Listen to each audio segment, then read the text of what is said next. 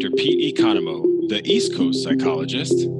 And I'm Dr. Nikki Rubin, the West Coast psychologist. And this is When East Meets West. Many times people struggle and they have no idea what it means to live with compassion. And so this is the idea of distress together with the desire to alleviate. And I think that this is the formal definition. But today, Dr. Nikki and I are going to talk about compassion. We are. And I'm curious, whose definition is that? Where is Merriam-Webster. I mean, the ultimate authority on psychological sense. It's just the well, and I think for me as an academic, I go there just to have an objective sort of perspective on it. So it's listed as the sympathetic consciousness of others' distress together with the desire to alleviate it. That's a beautiful thing. No, it is beautiful. Let me hear your hate on it. Let me hear it. I was actually just curious because I was like, I like that. Where did he get that definition? Yeah, well, now you know Merriam-Webster. Now I know Merriam-Webster. Cool. If we were writing this, we would have to cite it, but we're citing it now in an audio way. Yeah. So, well, I was gonna say, like, I think, maybe it's important to sort of acknowledge some of the current folks in the behavioral world, right, that are studying this. This goes both for compassion and self-compassion. A former supervisor of yours.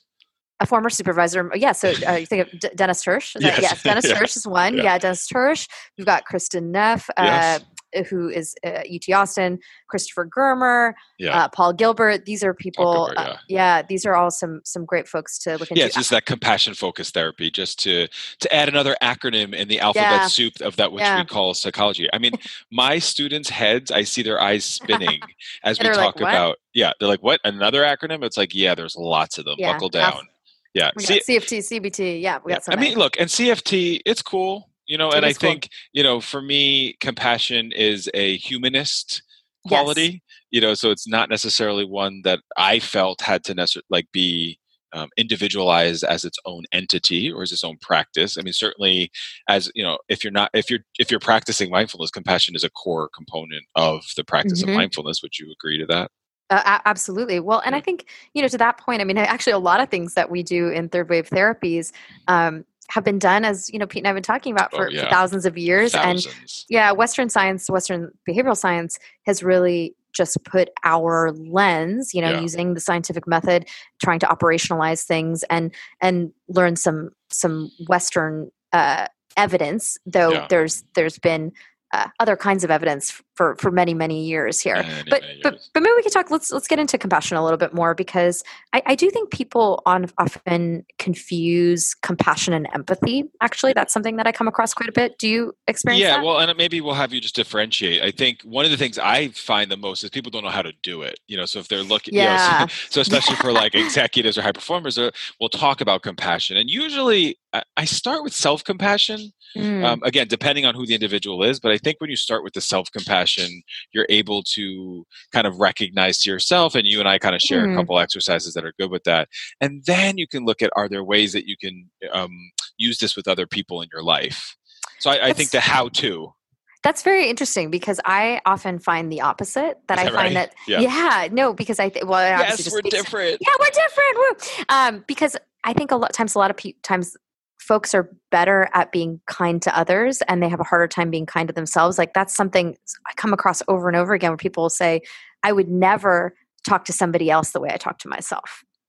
Yeah, well, we are our worst critic, but for me, I think that when I do like thought awareness, cognitive distortions, and I raise awareness of how people see their thoughts, then they're more aware of them. So they're like, so if we can label it as a distorted thought, then we're able to have compassion for when I have a thought that's like, oh, you're such a loser, or you're bad at your job. That's true. Okay, yeah. But I hear you. I think it's a good point. Well, so then I think what you're saying is that there are different ways to practice compassion. So what you're really defining is sort of like just mindfully noticing that you're having an emotion or a thought or a sensation that you don't like or is distressing. Just acknowledging and getting a little space is an act of compassion, it sure right? Could be. And then sprinkle in regular massages, pedicures and manicures. So let me define compassion a little bit, because I think that's also something I think people get confused about with self-compassion, where they're like, is it just eating bonbons on the couch? Is it just being nice to somebody? Yeah. So, which those maybe, I mean, those could be self-care. So, sure. let me define compassion and let me define so self-care is compassion, or compassion is self-care. Which one came first? Well, self-care is compassion. Compassion is not necessarily, no. I'm going to say it wrong. Yeah. Compassion is self-care. Self-care is not necessarily compassion. Yeah, that's right. Exactly. Yeah. So that was good for us to struggle with. Yeah, that was. Yeah, we got through it together. We did. Yeah. So let me explain a little bit. So I'm going to start with empathy, because I think that's actually something that people sort of use the word like they're empathetic or they're empathic. Sure. And I want to clarify that empathy is something we can learn to be more empathic. Like there is mindfulness research, for example, that you can grow neurons in the part of your brain that has to do with perspective taking. It has to do with empathy, because you're like putting yourself in someone else's shoes. Yeah. Though I would say that there are a lot of people that are more hardwired that way. Yes. I'm definitely somebody like that. Like I tend to like feel people's emotions more. I hear people talk about they absorb people's emotions. Yeah. So I always define empathy as, basically without boundaries. Like it's you feel it as if it's happening to you. Right? Yeah. Do you agree with that? Yeah, and then we usually, like in class, we'll say like walking in someone else's shoes. So people might be able to understand it in that way too. So you feel like you're walking in their shoes. Yes, exactly. And so compassion is different in that it's dialectical, which means that two opposite things are true at the same time. Yeah. And the mindfulness part is you're very present and I would say bearing witness to someone else's pain. Yeah. And there's a boundary. You recognize that it's not happening to you. And this is really important because, look, there's a lot of suffering in the world. So much suffering in the world. And if we were to absorb all of it as if it was happening to us, it would actually significantly impact our ability to take steps to help alleviate the suffering. Like I always say to patients, I want you to imagine if I practiced empathy all day in my job, what do you think would happen? Patients are like, oh yeah, you'd be like a puddle on the floor. I'm like, absolutely. Yeah. I'm not saying I never access empathy. I do. So I tear up in sessions. Sometimes because we're human. We're human. And I'm actively practicing compassion. I'm presently bearing witness to the pain and suffering of my patients. And I'm recognizing like, this is not my story. This is not happening to me. So in Western psychological science, we would also term this compassion fatigue. So if I practice compassion without boundaries, that leads to what we were historically called burnout. And there's a whole body of literature now looking at compassion fatigue. Which I always say is a misnomer.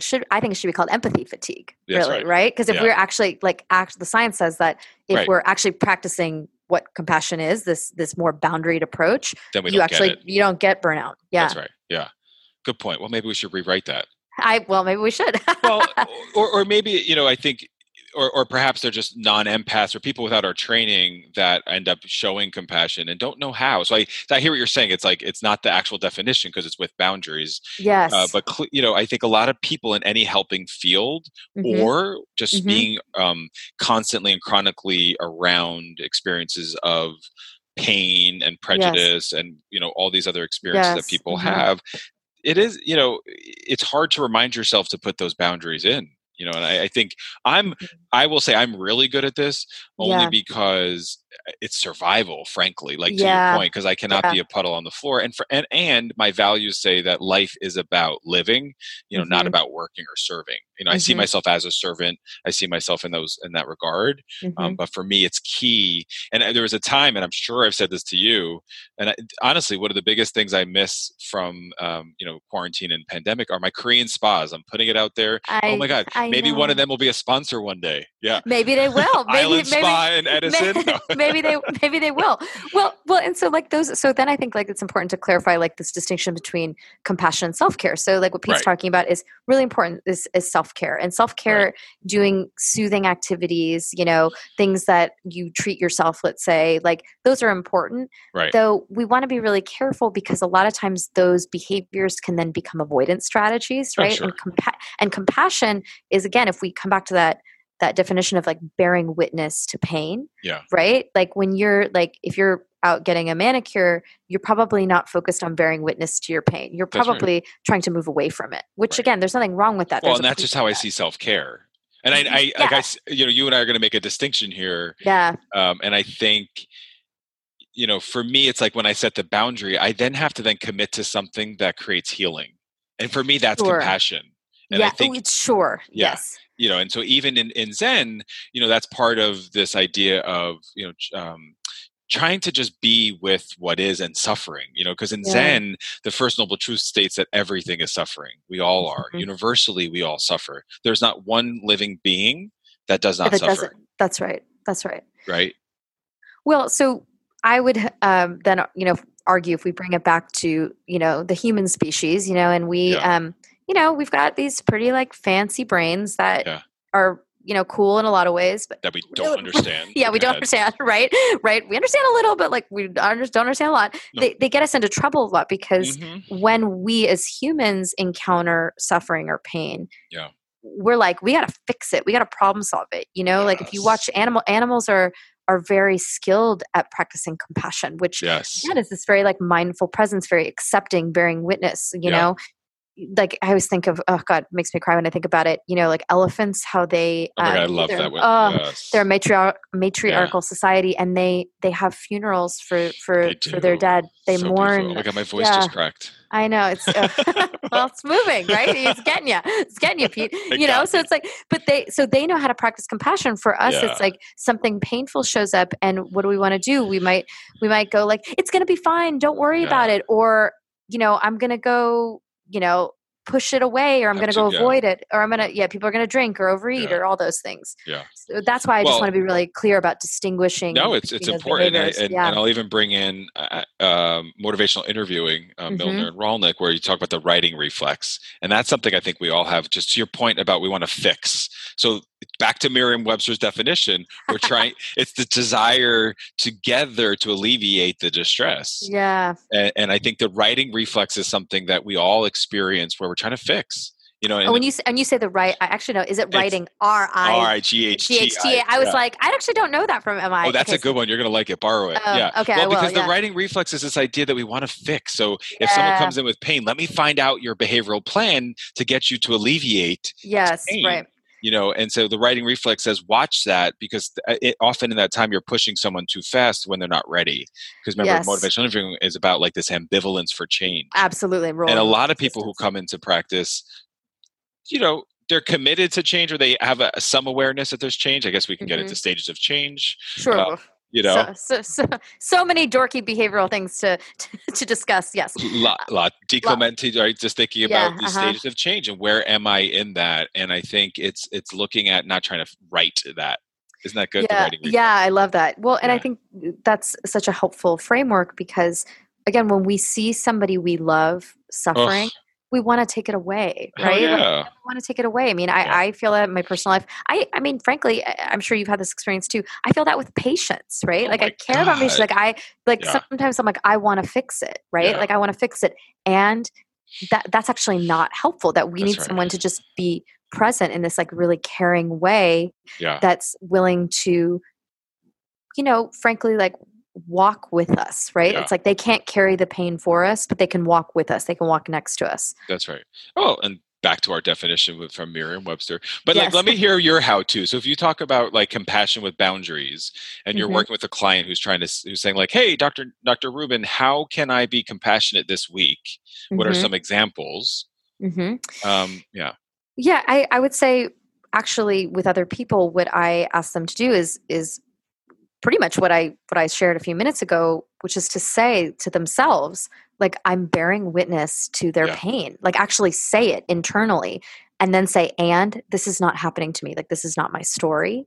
That's what I myself practice, especially when I feel the pull to fall into the empathy pool where there's not boundaries, where like, and like I said, like that actually doesn't help. Like, how am I going to support somebody that I love who's suffering if I'm drowning too? Yeah. Like they need that me to infamous metaphor about the airplane, Dr. Rubin. Oh yeah, my favorite. Yeah, love it. It's if you've traveled by plane before, you know that when they're going through the safety features in the beginning with the oxygen mask, they say you need to put your oxygen mask on first before putting it on a child or somebody else who may need help. And the reason is that if you focus on the other person first, you're probably going to run out of air.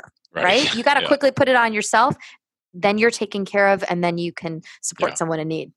So one time I was flying and the flight attendant had a really good time. It was like, in the unlikely event that I become your cruise director, there will be there will be, which is so funny because they were talking about like the slides that come in. Yeah, It was very funny. And at that time I didn't have any any plane phobia or anxiety. Mm-hmm. So I was like, ha ha ha. And then like as I've aged, I'm like, holy cow! Like I can't imagine how that triggered some people. Oh, for sure. I feel like it's not a compassionate exercise.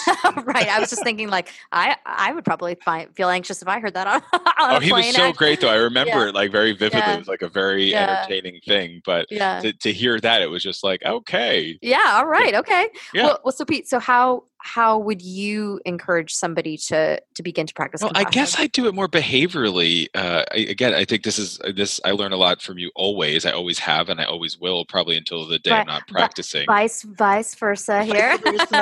And so I think I help people break it down, especially. So I don't want to. I also find that I keep saying the same thing. I work with high performers and executives, which I think is an annoying script. But I think it has framed a little bit of how I see these things today or so. Yeah. So like if I'm working with like a high level coach, like compassion he's not going to be like patting an athlete or an assistant coach on the back to say good job. Rather, can he bring coffee to the morning meeting, or can he acknowledge somebody in a certain kind of way? So I do think about compassion because that's gratitude too. So like all these terms are kind of linked together for me. Yes. There are many. There are many sides of the same coin, right? They're interrelated processes, and actually, I think to distinguish and relate what you and I are saying with one another, you're describing some more concrete, overt behaviors, right? Yes. And I'm actually talking about as I'll say many times as covert behaviors, a behavior you're doing inside your body. So talking to yourself, right, internally is a covert behavior. Yeah, and maybe it's because people. Well, and I think it's because athletes want those overt behaviors. Maybe sure. I'm just sort of justifying why I've seen it that way. In my practice, but I think also the gratitude piece is that thanks. Is giving thanks is the other side of the coin for me in the practice of compassion. And frankly, I haven't read enough of the CFT literature to know how they're framing it. Well, I mean, we can maybe save that for another day. It should be its own compassion focused therapy. It should, because they actually also talk about evolutionary psychology, which we're big on. Super into, as is Pete. Yeah, we love that in behavioral science. Though I will bring in the research around compassion itself, which is really cool. The more people practice compassion, both for themselves and others, it is correlated with well-being, with psychological well-being. Yeah. Which makes sense because there's like a softening, right? There's a softening. And what's so fascinating to me, and I really want people to hear this, is that it's not about not feeling pain. That's right. Yeah. It's that you can be more psychologically well by practicing presence and kindness and understanding for yourself and others. I just felt so much better in that moment when you just said that. Oh, that's so a little piece of anecdotal data, right? It certainly was. Like I felt like a little bit of like a lifting and a little like a lighter breath.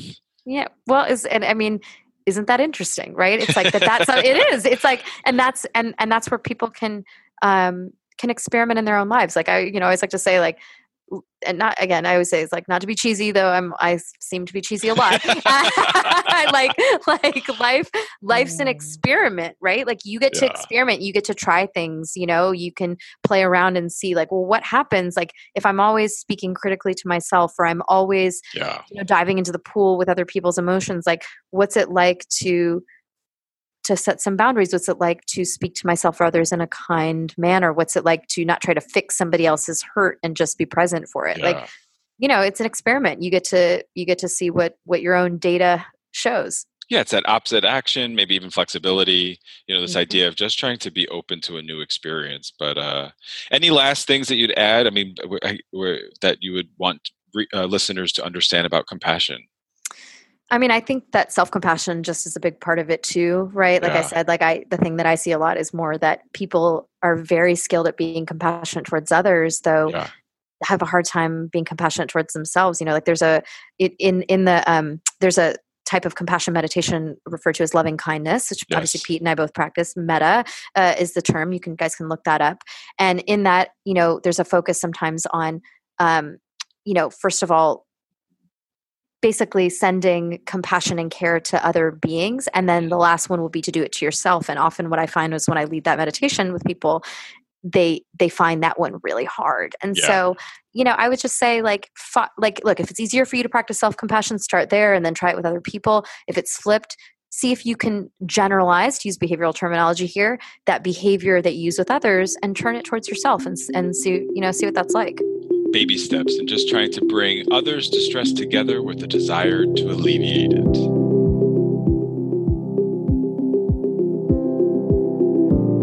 This has been When East Meets West. I'm Dr. Pete Economou. And I'm Dr. Nikki Rubin. Be present, be brave.